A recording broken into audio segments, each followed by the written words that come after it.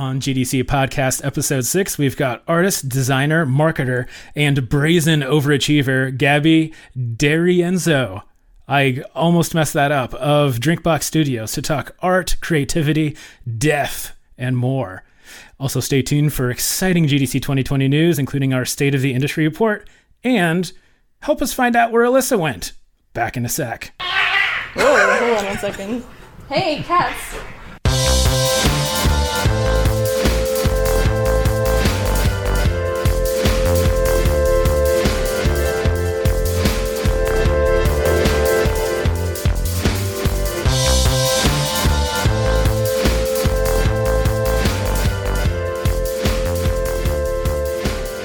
Hey everybody, this is Chris Graft, editor-in-chief of Gamasutra, and I am here with not Alyssa McAloon. I'm here with Alex. Alex, can you introduce yourself? Hi, I'm Alex. I'm not Alyssa McAloon, but for today at least, I'll do my best. That's too much information. So we're just going to leave it there. So Alyssa isn't here. Alex, we're privy to her whereabouts, aren't we? Yeah, I think she's at lunch. No. She is in a high noise situation.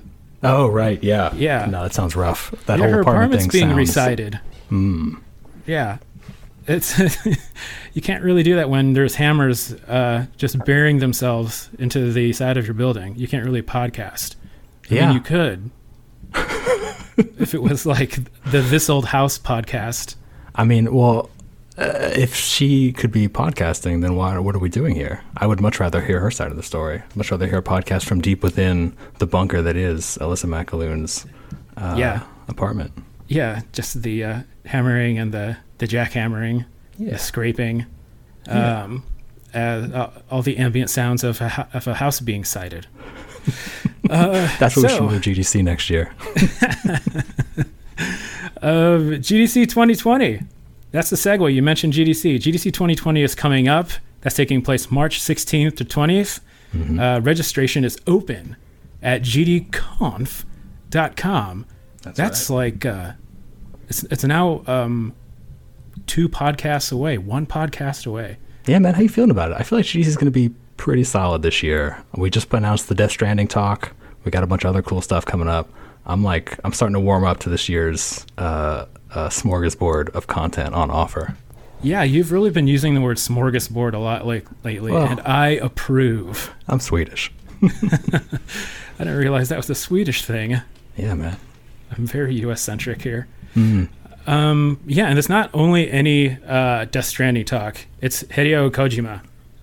He's going to be talking about the game where you deliver the packages. About Strand games. We're talking about themes of connection, how to express that through game design. It's going to be a banger, I tell you what, so don't miss it. It's also going to be about death, which is what we're going to talk about kind of in this podcast, too. We'll mention death. We won't dwell on it. I mean, we might. I don't know. About 40 minutes into every podcast, if you're a frequent listener, you know that things get super existential. Really? Yeah, it does. Alex hasn't listened to any of the podcasts yet, but that's okay. I'll prepare accordingly. There's also going to be a talk about the level design of Outer Wilds. Oh, right, yeah. That's really cool. That game, man. That game's something else. It is something else. There's also the Goose Game. There's going to be a talk on the Goose Game. Oh, yeah, so something I didn't know, I don't know if anybody listening knows this. When you go check out our talk on the Level Design Summit about Untitled Goose Game, it's about how they scouted the locations using like film scouting techniques. It's really fascinating. I can't wait to see it. Yeah. I wonder if they brought a goose to the scouting locations and just kind of let it do whatever it wants. And, you know. They probably got a goose to do the scouting, honestly. Who would know better? Yeah. Does the goose like this farm area? Honk once for yes, twice for no. In my experience, geese don't really like anything. Yeah, they don't. It's true. Also, we did announce the nominees for the Game Developers Choice Awards. Oh, right, yeah. Yeah, Death Stranding is leading that. And then there's also the finalists for the Independent Games Festival Awards. And you can see all those on, I guess, I don't have I have the URL in front of me, but I'm not going to read it out. No. But you can Google it. It's more fun. It's a game, so go find it for yourself. It is. Yeah. Oh, yeah. It might also be in the show notes, too. No promises. We do have a guest, though, now that we got all the morning announcements out of the way. She's lurking in the background currently. As of now, currently, she is the art director of the Toronto-based Drinkbox Studios, which you might know from Guacamelee, is one of the games they did. She was previously art director and co-founder of Laundry Bear Games, where she worked on the IGF finalist A Mortician's Tale, Death. Her credits also include Super Crush, KO, Parkitect, and the wonderful Celeste. She has spoken at GDC in the past and is also speaking this year at GDC 2020. 2019 Forbes 30 Under 30. That's awesome. Nice. And she's an advocate for, and she's a helpful voice within the game dev community. She's a kind of just a really supportive person and advocate. It's great. So let's please welcome Gabby D'Arienzo. Hey, Gabby. Hey, thanks for having me. Yeah, thanks for joining us. Yeah, thanks a lot. You were on mute a second ago because I think your cat was having a conniption. Yeah, he's still why? meowing. So if you hear any kind of like high pitched mews, that is me. Yeah. We're That's all about fantastic. the high pitched mews here on Nice. the podcast. Yeah. So can you tell us a little bit about your background in art and just as an artist in general? Sure. So my background is actually in graphic design. That's what I studied in school. So I kind of like tangentially got into video games. After I graduated school, I started working on the marketing team for a local game studio here in Toronto, which is where I'm from. And when I was working on the marketing team for a little bit, eventually they moved me over to the game side. So doing art and UI UX design for the game side of the team.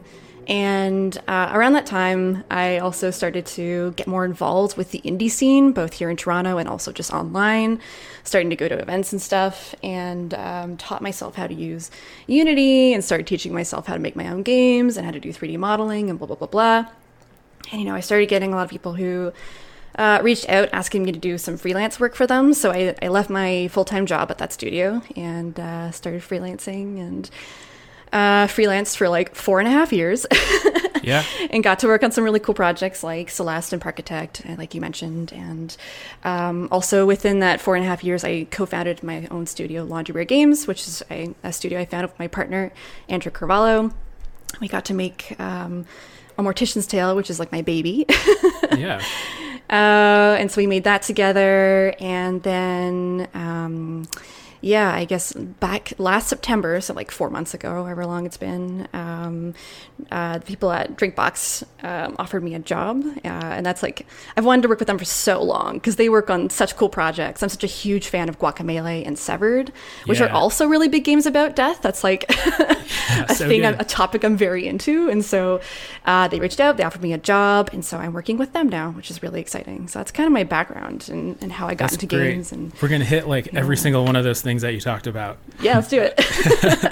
Now let's start with being an art director at Drinkbox. So I'm not an art director at Drinkbox. I'm just like a senior artist. Senior. Okay, sorry. That's all good, don't worry. Senior artist. Yeah. Well, we like to give promotions away here. Nice. On the podcast. That's That worked official out. now. Yeah. So, what does it mean to be a senior artist there? Yeah, so the art direction or the art team at Drinkbox is only like 4 people, and so it's really exciting to be a part of them. For the longest time, while I was freelancing and even at Laundry Bear, I was often the art director on a bunch of different projects, or not even art director, but only like the sole artist on a lot of projects. And so it's been a while since I've gotten to work with a team that's like over 2 people. And so working with Drinkbox is really fun because I obviously am a big fan of their games. I'm a big fan of their artwork. And so being able to work with other artists, especially like an existing art director who's been doing art direction for their games for years, is really exciting because I get to kind of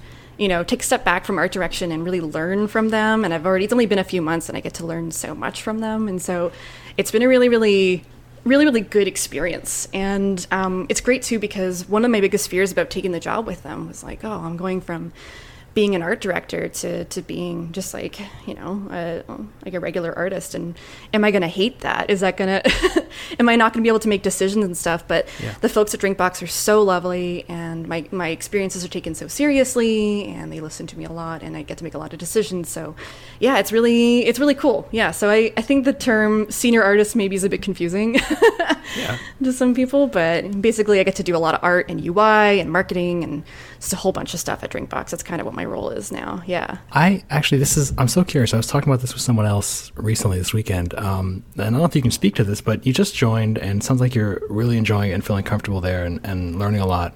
Can you speak to the onboarding process and what it was like to join up with an established studio after sort of doing your own thing for so long? I talked to a lot of devs who are either really excited or really, really nervous about joining a big studio after they've been working on their own for a while.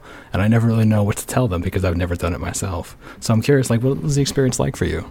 Yeah, it definitely was a little bit nerve-wracking, especially going from working at like a 2-person studio and freelancing on a lot of really small teams, right? Like the Celeste team was only like 6 people, and Super Crush is only like 3 or 4 people. Like it's very, very small. And so Drinkbox is about 13 people, which isn't drastically bigger, but it is, you know, like they have their own processes and they have, you know, an existing team making existing games. So it was a bit nerve-wracking, but it was quite smooth, right? They're really good about, they're really, really organized and have a really good production pipeline. Mm-hmm. So coming onto the team, it was like, you know, they showed me their tools. They got me onboarded onto the art.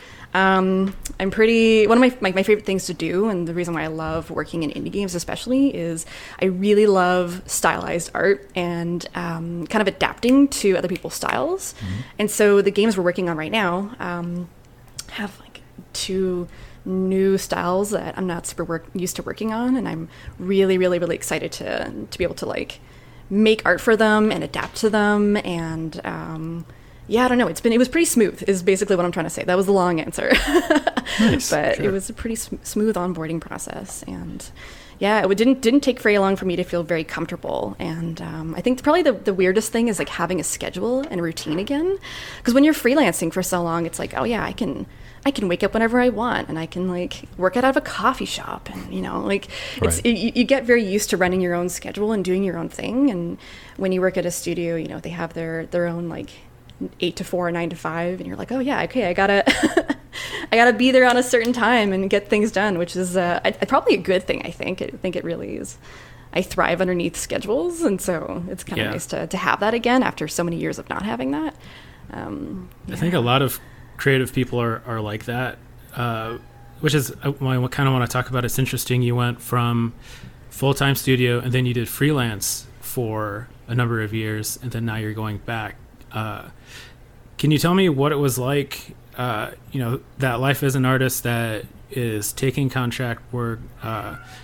What are some of the ways that for people who are out there who are either trying to break into freelancing or current freelancers who want to stay freelancers, and even those freelancers who want to maybe pivot into full-time, can you talk about your experiences as a freelancer? What are some of the ways that you survived that kind of life, and how did you end up leveraging that into a full-time position?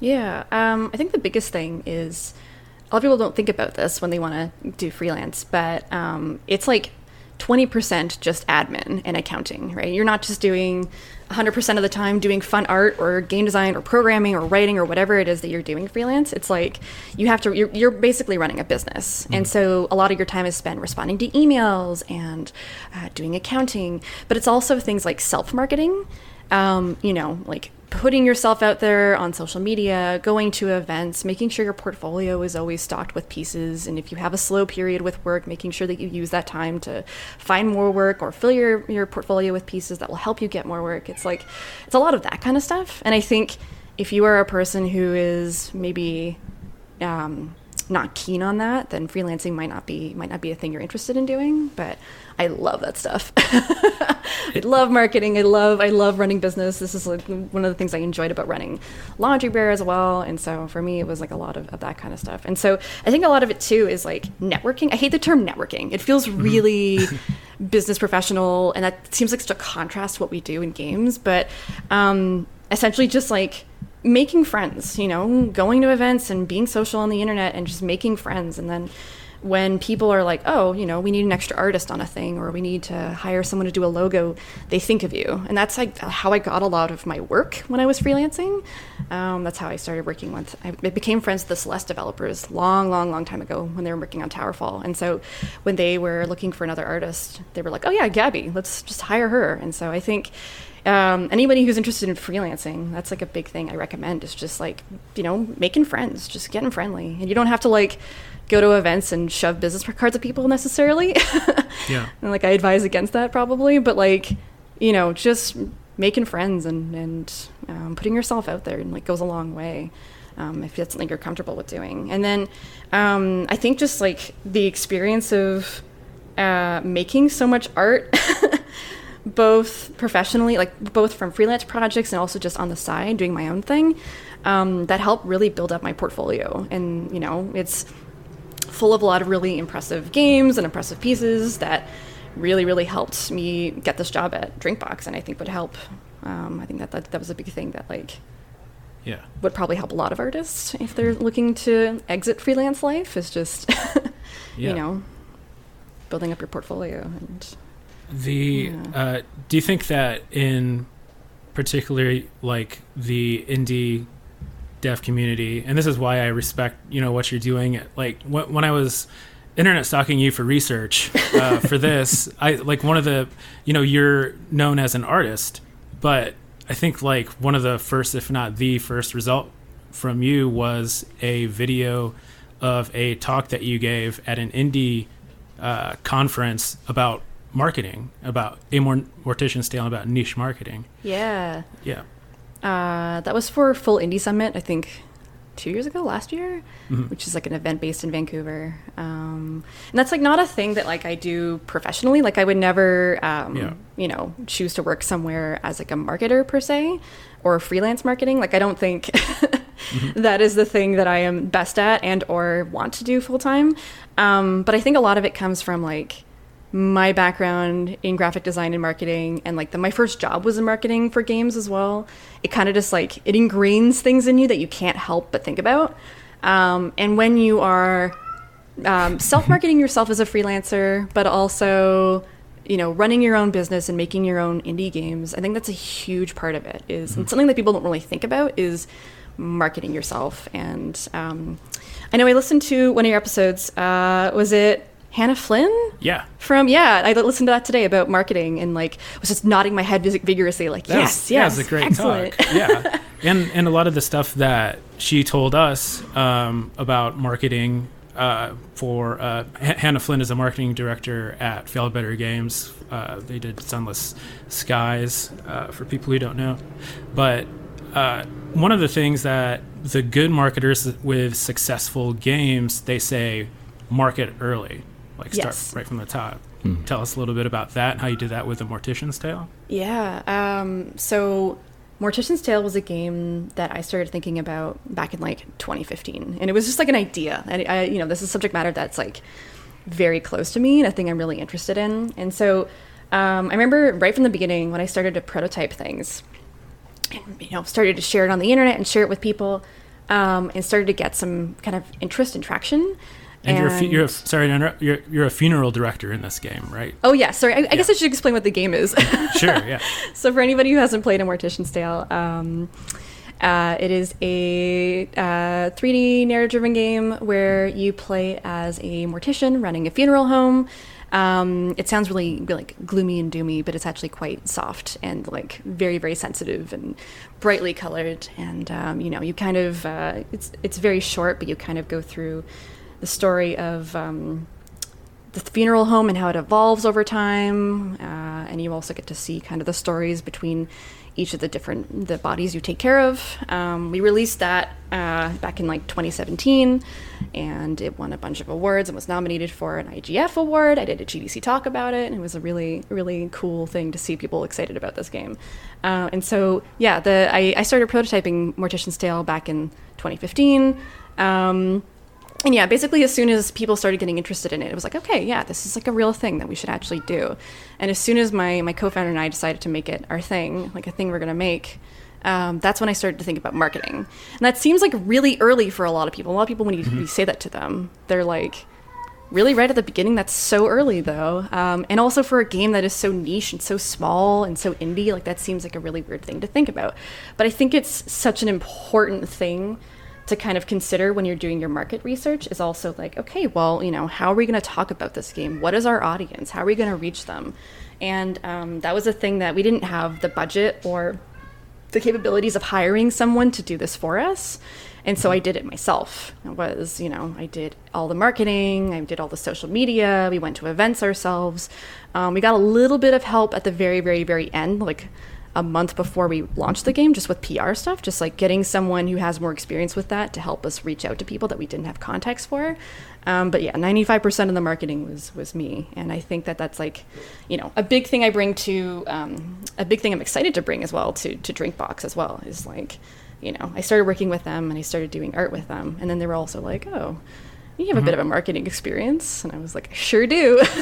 So it's kind of fun to be able to bring that to them as well. And it's a big, like, fun part of being an indie developer as opposed to working AAA is like being able to wear multiple hats and really enjoying that process. Nice. I think also there's a certain amount of, at least from the devs I speak to who talk about, you know, starting in a project early, if you commit to marketing yourself and thinking about your demographics and getting the word out there and announcing your project almost, you know, from that first month, then you commit to finishing the project. And that's hard for some people.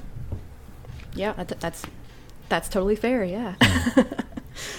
So kind of segueing back to the artist side of you. Kind of a general question, but I'm curious, what is like a good productive day for you as someone who makes art? What does that look like? Let's see. That's an interesting question.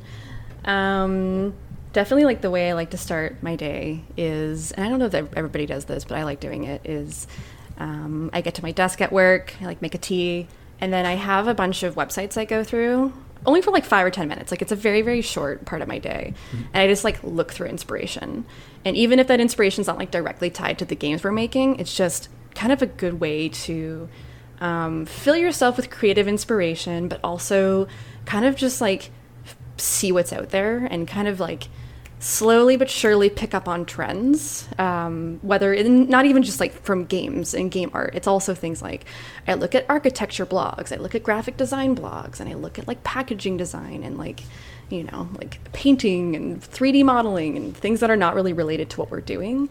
And it's just like a really good way, fashion, blah, blah, blah. I don't know, it's a kind of like a good way to start my day, and it helps me feel super inspired and also helps me get motivated to be productive. And it's also like, yeah, like I said, like a good way to kind of keep on top of trends and kind of get some ideas for making some interesting game art.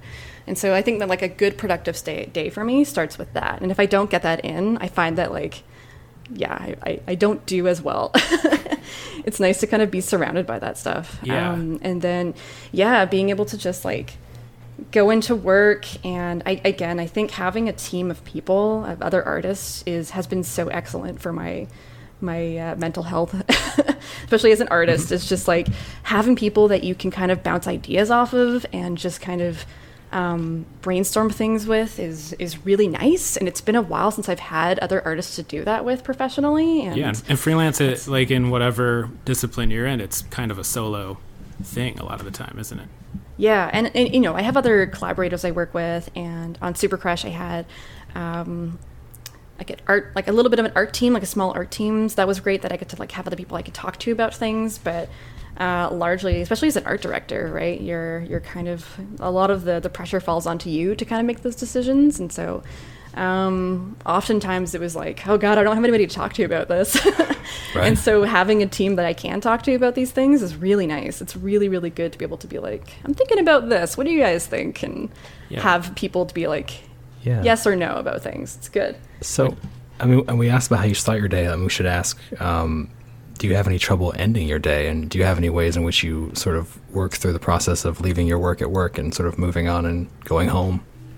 That's a good question. I think that's something that I used to be really bad about, especially freelancing. And I think a lot of freelancers have this problem. Oh, there's a cat. Hello. Hey, cat. Sorry, just jumped into my lap. When I was freelancing, I had a big problem with working too much.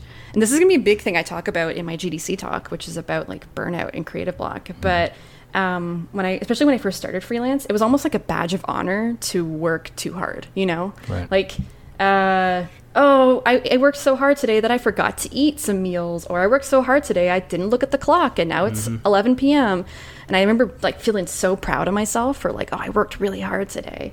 And having like that, like years of doing that kind of slowly burns you out and also kind of ruins your work-life balance, because you get home and you're like, oh, the grocery stores are closed, I guess I'll just eat whatever. Or you're like, oh, well, you have a hard time like decompressing and getting to bed because you're still thinking about work because you've been working all day and you have to get up in like 6 hours to get back at it again. Right. And like, I don't know, I used to be really, really bad about that. And I know a lot of people, a lot of like, not even just artists, but also programmers and writers and designers who are just as bad about that kind of stuff. And I think certainly working at a studio that has like a rigorous 9 to 5 makes that a lot easier, because it's like, okay, well, I have to get this work done. And at 5 p.m., you know, we all got to leave the office. And it's like, okay, it's a good way for me to like, Yeah. a good excuse for me to walk home, and that walk And do home, a like, podcast. and like just just kind of stop thinking about the work you've been doing, and then like I'll get say, home and don't jump on other projects, which I used to do a lot. Sorry, I cut you off. What's up? No, I'm cutting you off. Sorry.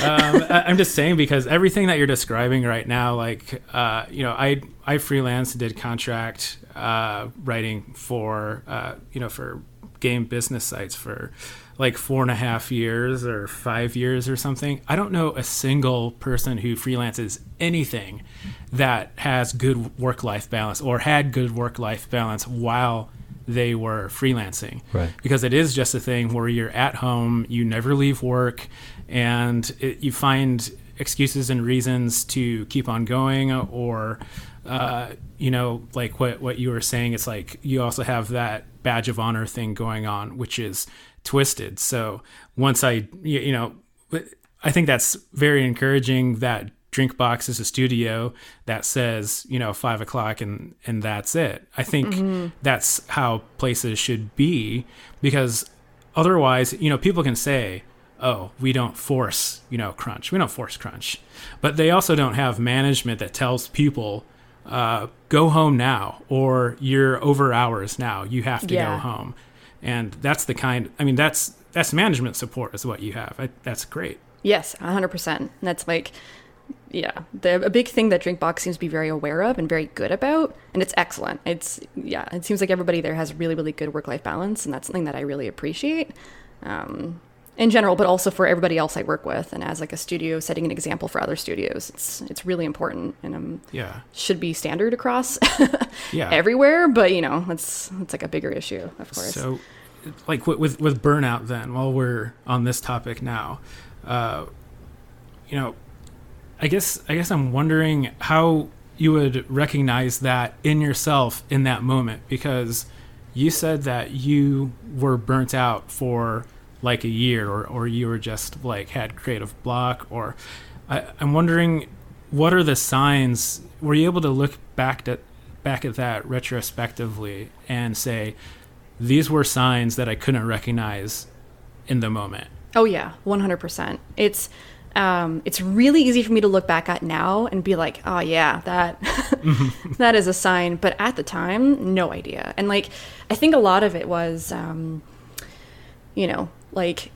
so just to kind of give some context, I'll talk about this a little bit in my GDC talk, but I'm happy to talk about it now just to kind of give some context to this. Sure. But basically, after we shipped A Mortician's Tale, which was a very personal game, we worked on it really, really hard for a long time.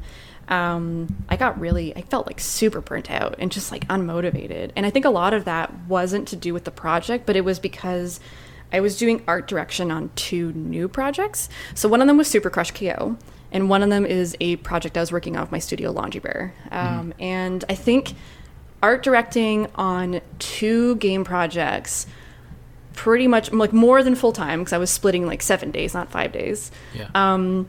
I think A, that's a lot of work to be doing, but B, you're shifting your brain around so much, right? Because it isn't like you're like, there's an existing like art style that you're hitting and you're like, okay, on these 3 days, I'm going to do 3D art. On these 2 days, I'm going to do 2D art.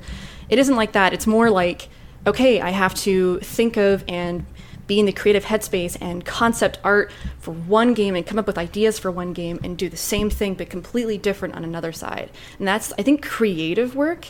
I think any work in general, like there's only so much you can do before you get burnt out. But I think especially creative work, whether it's art or writing or whatever, just like thinking of concepts for games even, I think is especially tiring to like have to context switch constantly. Yeah. And I think that burnt me out. And it wasn't, the people I was working with, the team behind Super Crush KO and also my co-founder, neither of them were pushing me to do this. This was just entirely self-imposed. And I think a lot of it was like, I was getting in hindsight, it's very clear, I was getting very frustrated and just was making a lot of really bad decisions. And I think a lot of it was I felt the pressure to like, I have to get it right. I don't have time to concept and think of ideas. I just have to get it right immediately. And we know that that's not the way that anything works. There's games especially are a very iterative process. They change so much, they evolve so much over the development. And like setting up this expectation to get it perfect the first time, not realistic. And I think I was pushing myself to do it, not just for one game, but 2 games. And that really like messed me up. Because I was like, if I don't get it right, if this art isn't completely unique, then these games won't sell and these companies will go under and blah, blah, blah. And that sounds so bizarre and so like huge, but that's kind of a lot. When I talk to a lot of game developers, that's kind of how they feel. And I think a lot of it is just like the indie space in general is it's very, there's a lot going on right now. And I think a lot of people are just kind of panicking. So that panic on top of thinking about art, also, working on 2 things at once and just coming off of a game that was very personal, I think they just kind of all added up to this burnout. And I think a lot of the signs in general are things like, just feeling really frustrated, feeling really unmotivated. I just like didn't want to work on these games at all. And I was really in my headspace, I was very excited about these 2 projects, but like when it came down to sitting down and doing the work, I just didn't want to do it. I just could not push myself to do it. And it's also things like I got really defensive. I was very defensive about my own art, which is something that I'm embarrassed to talk about, embarrassed to admit. But I think it's important to kind of speak about because I see a lot of other artists go through the same thing where, I was very defensive about like, my co-founder would be like, oh, I think this art would be good. And I'd be like, what? Like, what's wrong with my art?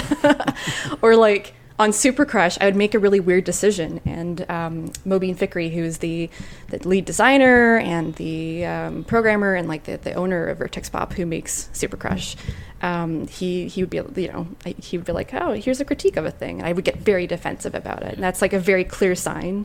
If you're a person who you think that you might be burnt out, or someone who might be burnt out, I think that's a huge sign. Is someone just getting very, very defensive about the work that they're doing, right? And I think a lot of it too was just like, it was bleeding into my personal life as well. Like I was exhausted all the time and like just so stressed and having a really hard time decompressing. Like it's just, I think burnout, I don't mean to like go on and on about this because it's pretty sad to talk about. That's why we're here. Yeah. But real. Like it's such a big deal. And I think it's something, when we think about burnout, when we hear the term burnout, especially in games, we often think about, AAA, big studios forcing their employees to work. I think about like Rockstar, that marketing pitch where they were, that article that was like, oh yeah, our employees are working hundreds of hours to get Red Dead done. Like that's what you think about when you hear burnout. But I think a lot of people, especially indie devs, we really have to consider that a lot of it is self-imposed, right? We're putting it on ourselves without even realizing it. And I think, was it GDC that did, I think, the State of the Industry report? Yeah. Right? I think you guys were talking about that earlier. Yeah, I was about to say. One of the things that was mentioned in there was talking about crunch and burnout. And if you feel, I can't remember what the exact wording was, but it was something about like why you feel the need to crunch.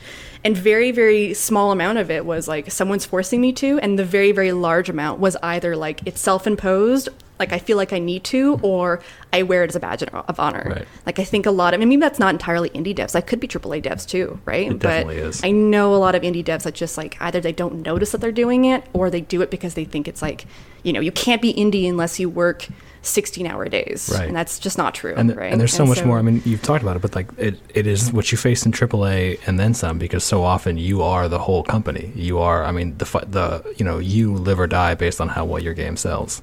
And so, like, absolutely, it is a culture rife with overwork and with pressure to overwork. Do you think there's anything you could have done differently during the period you were burning out to sort of avert that or stave it off? I definitely think there are some things in hindsight that I could have done sooner. Luckily, I was able to kind of, I think the burnout lasted way too long, and that kind of sucks in hindsight. I feel like I wasted a lot of time. But there were some things that I was able to kind of do and get support in that really helped, and that kind of helped me overcome my burnout. I think my only regret is I didn't do them or didn't know about them sooner. And again, this is a big thing I'll talk a lot about in my GDC talk, but a few of the things were things like, you know, admitting that I needed help and admitting that I wasn't feeling like motivated or excited to work on things. Right. And I think as soon as you're able to admit, like, I'm not having fun doing this, your colleagues, your coworkers, whoever you're working with can kind of help you, you know, like it's not, I don't have too much pride to ask for help, or wait, I do have too much pride? I don't. It's very easy for me to ask for help. And so, you know, and that was a big thing that happened on Super Crush was Mo, again, the designer, the programmer, he saw that I was really like frustrated and getting defensive and kind of struggling with coming up with art. And this was pretty early on in the development of Super Crush. And so, and he was like, okay, you know what? Take like a couple of weeks and just walk away from this. Don't try to hit what we're doing here. Just kind of like come up with what you like, just kind of do what you want, like do your own thing and come up with an art that you want to come up with. The context here is that I was having a really hard time coming up with a style for the game. Mm-hmm. And it was like, it wasn't bad necessarily, the things I was coming up with, but they were very safe. Like, I think I was falling into some of that pressure to like, oh, I just need to be different. We need to be different. We need to have a different art style. And subsequently, I wasn't really making any good decisions. I was just kind of making safe decisions.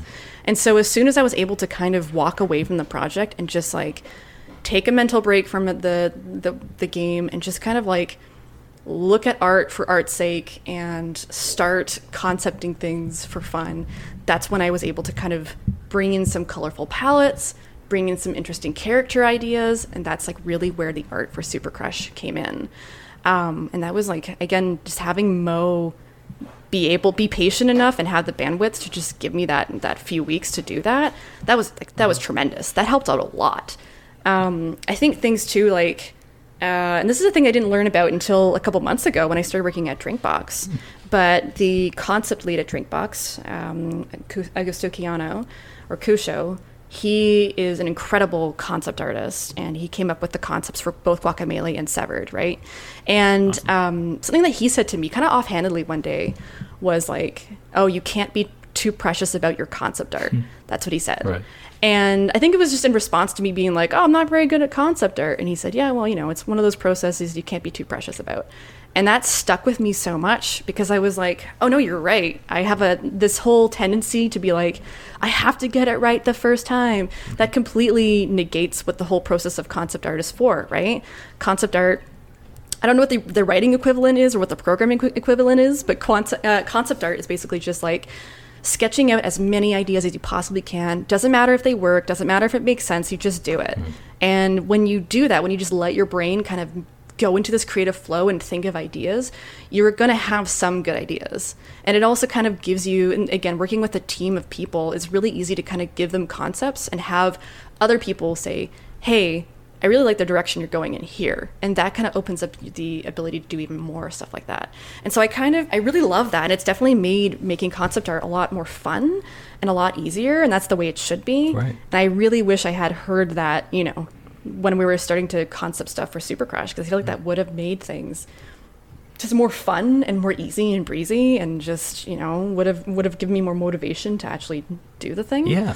I wonder, it sounds like you're deeply passionate, not just about the work you do, but about improving that work and learning new ways to do it. Is there any kind of advice you would give, fellow game artists who are looking to improve their artistry on sort of what you can do, and what do you do, like, on a regular basis to try and get better or, like, broaden your skill set?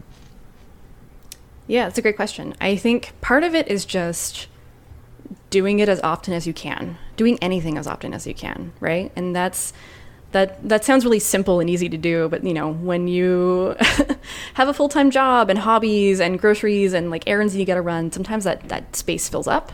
But just making a little bit of time every day to just draw a little bit or model a little bit or write a little bit or whatever it is that you do, just doing a little bit of it every day or every other day, really that practice adds up. And I, last year, my partner bought me an iPad Pro, so I had the Procreate and a pencil.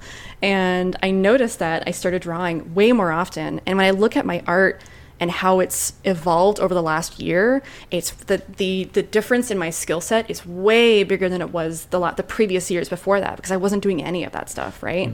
And so I think just like daily practice is a really, really important thing. But I think part of it too is also just like, making the effort and the time to learn new things and learn new skills. And very fortunately, we live in a time where... Whoa, hold on 1 second. Hey, cats! Oh my God! Oh, stop. buddy. Everyone okay? We live in a time. You guys hear that? Oh, just a little bit, yeah. Oh my God! I have 2 cats. We're gonna turn the volume up on that in the final edit. Great, really good. Oh man, that's great. Talking about inner conflict, and just have the 2 cats fighting over me in the background. Bring them on. Just like, yeah, metaphor. creative block is really hard. Interesting analogy, cats. Jeez.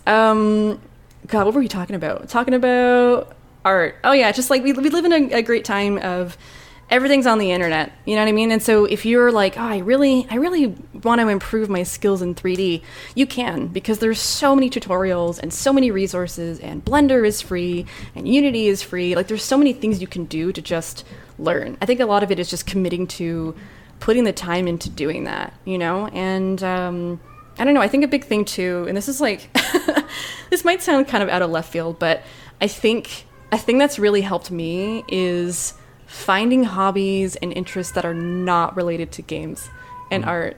Sorry, I'm laughing at my cat. No, it's great. I love it. I don't even notice anymore. It's like a whole drama going on back there. It's because I'm sitting at a microphone and not paying attention to them, so they're like, we gotta cause trouble. Jesus.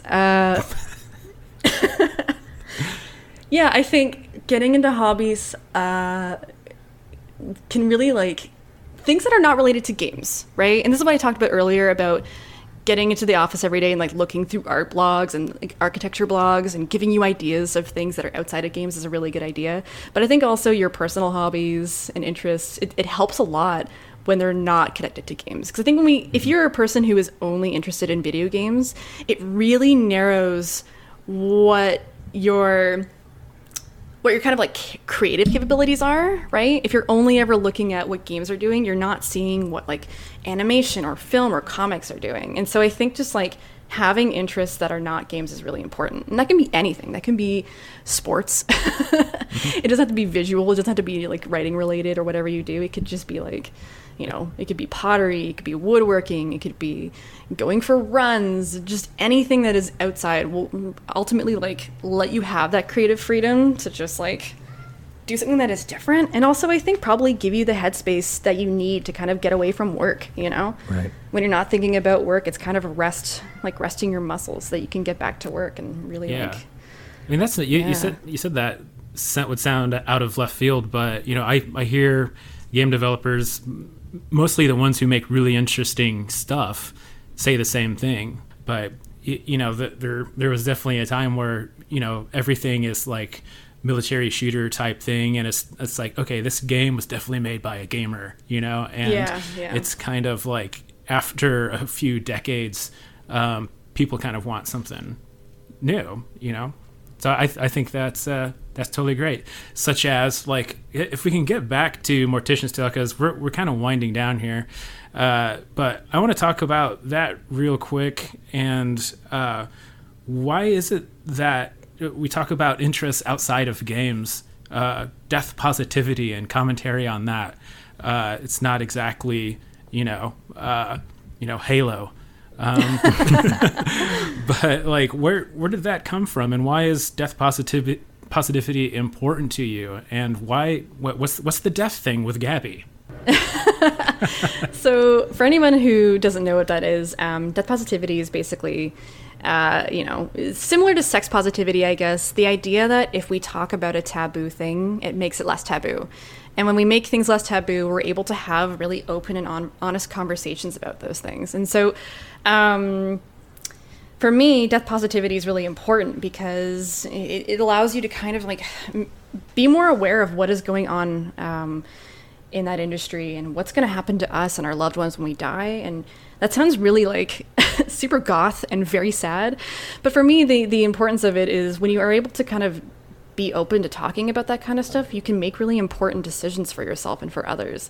And that's always been, I mean, not always, but a thing I've been really interested in for a long time. And I have a few friends who are morticians, which is hilarious that like I just kind of draw that crowd. I don't know. I have no idea. I'm not a goth, but I was gonna say, you don't seem goth, the stereotypical goth. No, not at all. I think maybe just like deep down inside, maybe there's something about me that but I think it's just been a thing I've always been interested in, and I think just their jobs are so fascinating and so beautiful. A lot of their work has nothing to do with the taking care of dead bodies. It's also about supporting people and having empathy for people, and I just think that's a really, really fascinating thing.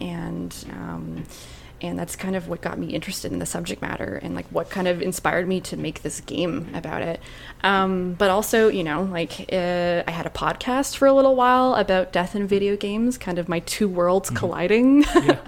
And also a big reason why I wanted to work for Drinkbox is because their games are so death positive, right? Like Guacamelee is such a beautiful, beautiful game. And Severed is one of my favorite games ever. It like really subverts the expectations of like what it means to kind of collect things. And I don't know, it's just like, What did you notice about death, like in video games, and how, like, give us a little like taste of what we would hear on your podcast about death in video games? Because I'm interested. Like, you've probably found a lot of stuff to say about it. There's a lot of death in video games. There sure is, and I think a lot of it too. I don't really have anything all that profound to say about it, but a lot of it is you can really tell when someone has experienced a loss in their life or whose culture is a lot more open to talking about death and loss and grief. Because when I interview someone, like a long time ago before I was working at Drinkbox, I interviewed Kosho Kihano, again, who's the concept lead at Drinkbox, and he talked about Guacamelee and Mexican culture and folklore as a person who's from Mexico, and you can really tell that this is a subject matter that he's comfortable with. And a lot of the people I talk to on my podcast, like the team behind Edith Finch, like very obviously very, very, very comfortable with talking about it, and you can really see that in their games. They don't shy away from it. They're really open. Death is often like very beautifully showcased. Whereas there's been a few developers, and I won't say who they are, but when I talk to them about death, it's very clearly like, yes, it is a thing that happens, and we've put it in our game mechanically for these reasons. Like they are very clearly don't have that experience and maybe don't have that comfort with the subject matter, and that's fascinating to me. And I'll never call them out on it because it's totally understandable to feel that way, especially like in Western culture, we're really, really quiet about that kind of stuff, and we don't talk about it as much. But it's so fascinating to see, like the personal stuff behind each game. And like I would love to. And I don't do the podcast anymore, but I really wanted to talk to the Outer Wilds team because that game is like they do such cool things with death, right? And I really want to like just speak with them about it and their experiences with it, because I get the impression that at least one person on that team has some really has some experience with that, and that's really fascinating to me. So time to relaunch the podcast. Yeah. I'll listen to it. Coincidentally, and not to totally get off of video games here, but like coincidentally this morning I was listening to I think it was like This American Life, and it was about the whole episode was about digging and like what you can find digging, and one of the segments was about how, and I didn't know this, maybe everyone knows this but me, but in Greece they run out of land to bury people, and they don't really cremate much out there. So after like 3 years or so, the family comes and they exhume their relative, and it followed. I think that she works at NPR or something, but she went back to Greece to meet her father, who was digging his mom up, so her grandma. So by the time they get there, the dad is just kind of freaking out, understandably, and saying stuff like, "I hope that mom is totally decomposed by the time we dig her up." And then they do, and then there's a very specific process of how they dig the people up, like from the head to the toe. And fascinating. That's cool. Yep. And then they just like take the skull out, and then they put them in boxes. When they die, they wear socks so that they know that they got to the end of the body. Interesting. Yeah, and then they put them, clean up, put in boxes. Like, so the guy's mom is back in the shed and in boxes that were blessed, and then that's how they handle death. I mean, and at the end of it, it was really cool because he was very nervous and kind of afraid of what it's going to be like, but their whole family felt more at peace. Yeah, that's understandable. Yeah, after going through that process. So, That's really beautiful. And there's so many different ways that different cultures handle it that are just so beautiful and so hands-on. And I really wish that was a big part of Mortician's Tale, which is it's very Western focused. You make what you know, and all of us are based here in Toronto, Canada, so we just kind of went off of what the Western death process is. And so Mortician's Tale is very much about that, like how, cold and there's just like no interaction between us and our dead. And that's, and hearing stories like that is really, I'm a little bit envious. Like, I wish that we had experiences like that and were able to kind of take care of our own. And that's really cool. That's really neat. Alex, I want you to dig up my body after 3 years. Are you sure what's on the record? Yeah. keep me in the in your shed if you have one by then. If not, I'll take the kitchen or something. Yeah, beautiful. Yeah. Absolutely. Okay. On that note, I think thanks so much for joining us. This has been like completely fascinating. I'm glad that we got an artist on here too. And just talking about the process and creativity. And I think that a lot of people think that, you just go to your desk at Drinkbox and start doodling until something good comes out. Probably not how we found out that's not how it works. Not always, yeah. Yeah, not always. So, Thanks again for having me and also my cats on your podcast. Yeah, I do feel like we should ask for their absolutely. names for crediting purposes. One of them's named Bastion after, the Overwatch character. Mm-hmm.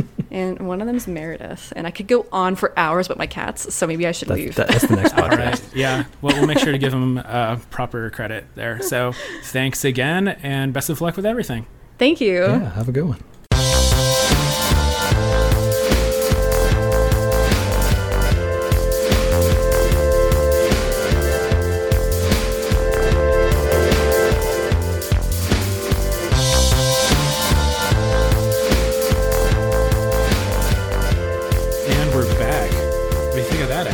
I think that was pretty great.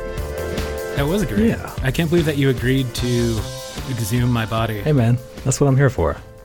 That's what being colleagues at GDC means. It means ride or die. Ride, die, and dig. Yep. That's what it is. They call it the old RDD. Man, we just talked about so much death, and I've been playing so much Death Stranding, and it just is on a whole nother level. It's like really not even relevant to the conversation of meaningful death rites, but I don't know. How much death is actually in Death Stranding? I mean, you 3D print roads out of death, so there's like a lot of it. They crisscross America. Do you consider that death positive? I think it really is a very death positive game. I don't know if it really.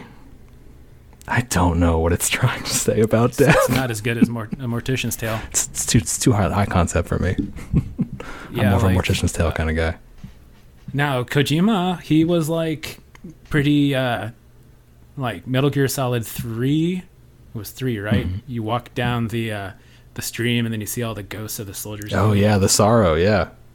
Yeah. I mean, you actually addressed like all the death that you made happen. Yeah, he did. But also, if you happen to have killed one of those poor souls by shooting them in like a really private place, they would have like a really silly animation when they were walking down that really somber river. So it's hard to take it terribly seriously. Hey, just being real, Alex. That's just video games, I guess. Yeah, it absolutely is video games. Anyway, Gabby, great guest. Her cats. Yeah, also phenomenal guests. Top 10 for sure. I would say at least as good as Gabby was. I don't know. That's tough. Better than me. For sure. I would have placed Gabby a lot further up the scale compared to her cats if it weren't for that little fight that they got into. That really sold the drama for me. Yeah, I was going to say that was the high point of my podcast, but you're right. I'll take that into consideration. Anyway, how do you title these? Do we have to like come up with a fun catchphrase? Is there going to be like a fun kick somewhere? We'll find out. Yeah, we'll surprise people. I guess that they'll know by now, probably. Oh, I guess they would. What we title the podcast. I wish they'd tell us. Yeah, what were the cats' names again? Yo, Gabby was my favorite. That's probably too much, though. No. Anyway, let's talk about something real quick before we go. GDC did release. We mentioned it during the podcast. This is still the podcast. Yeah. Earlier in the podcast. Yeah, I didn't want to draw focus away, but yeah, the State of the Industry report is out, and it is real hot. We have tons and tons of exclusive data that you are going to want to check out. If you go to gdconf.com, there's a bunch of stuff. I think we recently just highlighted the fact that there was a lot of conversation in this year's survey about sort of like new stuff, like especially subscription services and the Epic Games Store and all that kind of stuff. And we got a lot of interesting feedback from the devs and other professionals we surveyed. I think we ran this little story today. Check it out if you have time. It's all about how when we asked, I think there's like nearly 4,000 people we survey every year for this. And we asked them, like, how do you feel about subscription services? Let's talk about it, like Xbox Game Pass, like your Apple Arcade, that kind of stuff. Like, is it going to devalue individual games? And what we got back was really interesting and mixed. It was not a strong yes or no. It was a lot of confusion and a lot of like concern from our survey respondents, and it's really interesting. So you should go out and get the report. It's available right now for free. So go download it. It's on Alex. Yeah. It's free. It's subsidized. It's on me. As many copies as you want. Alex's salary. Okay, that's great. Yeah, highly recommend checking that out. GDC State of the Industry survey. How do you feel about game subscription services, Chris? Are you still on Apple Arcade? Are they sponsoring this podcast? Absolutely not. Okay, then no. I actually canceled it, but I'm trying to be better with my budget. But I'm probably gonna re-up it at some point. I am an Xbox Live Game Pass. Oh, you got a Games Pass. I do. Got a rare with Games the PC. Pass. With the PC. Yeah. So I am just drowning in video games. This is one thing with subscriptions is that you get so many games, and it's the same thing with my like Kindle Unlimited. You have so many choices that you just end up not playing games or not reading anything. Yeah. I mean, I eventually play something, but it's about like 3 seconds of a game, and then I close the game, open another one, play that. That's not really hitting the spot. Close that, open another one. Yeah, until do that 10 more times, and then you just open up Netflix and watch Do it all The over again. Office for the millionth time.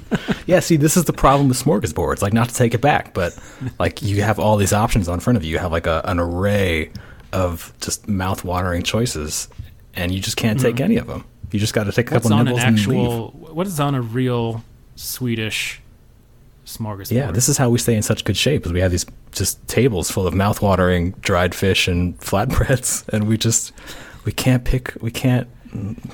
can't eat any of them. Seems salty. Yeah. Can't be that good for you. I mean, you look fit. Yeah. But how healthy are you, Alex? Yeah, it's all sodium. That's all that keeps me alive at this point. Death positivity, you are preserved by all of the you're just mummified by all of the salted fish that you've been eating. Yes, yeah. I wonder if anyone's still listening to this anymore. Oh, who can say? See, I have the opposite problem with you, which is where I am not watching my budget, and I'm still on all these services because I only play 1 to 2 video games a year, and that is a problem. Like, when you talk about games like... You say that. You say you only play 1 or 2 video games a year, but you play a ton of video games. Okay, but so far this year, I've only played 1 to 2 video games. And all right, everybody. If you're still there, if you made it with us to the end, congratulations. You win a free year of Apple Arcade. No, you don't, actually. But you do win a free copy of the GDC 2020 State of the Industry Report. Download it right now, today, at gdconf.com. Smorgasbord of data. All right. That's all for this week, then. Check us out on iTunes, Google Play, Spotify, and YouTube. Yeah, I think we need to upload the last one yet. I don't know. I'm afraid of YouTube commenters. So I've kind of been dragging my feet on that one. But if you like what you heard, like and subscribe. Yes, please. Thanks, everybody. Thanks, Alex. Bye.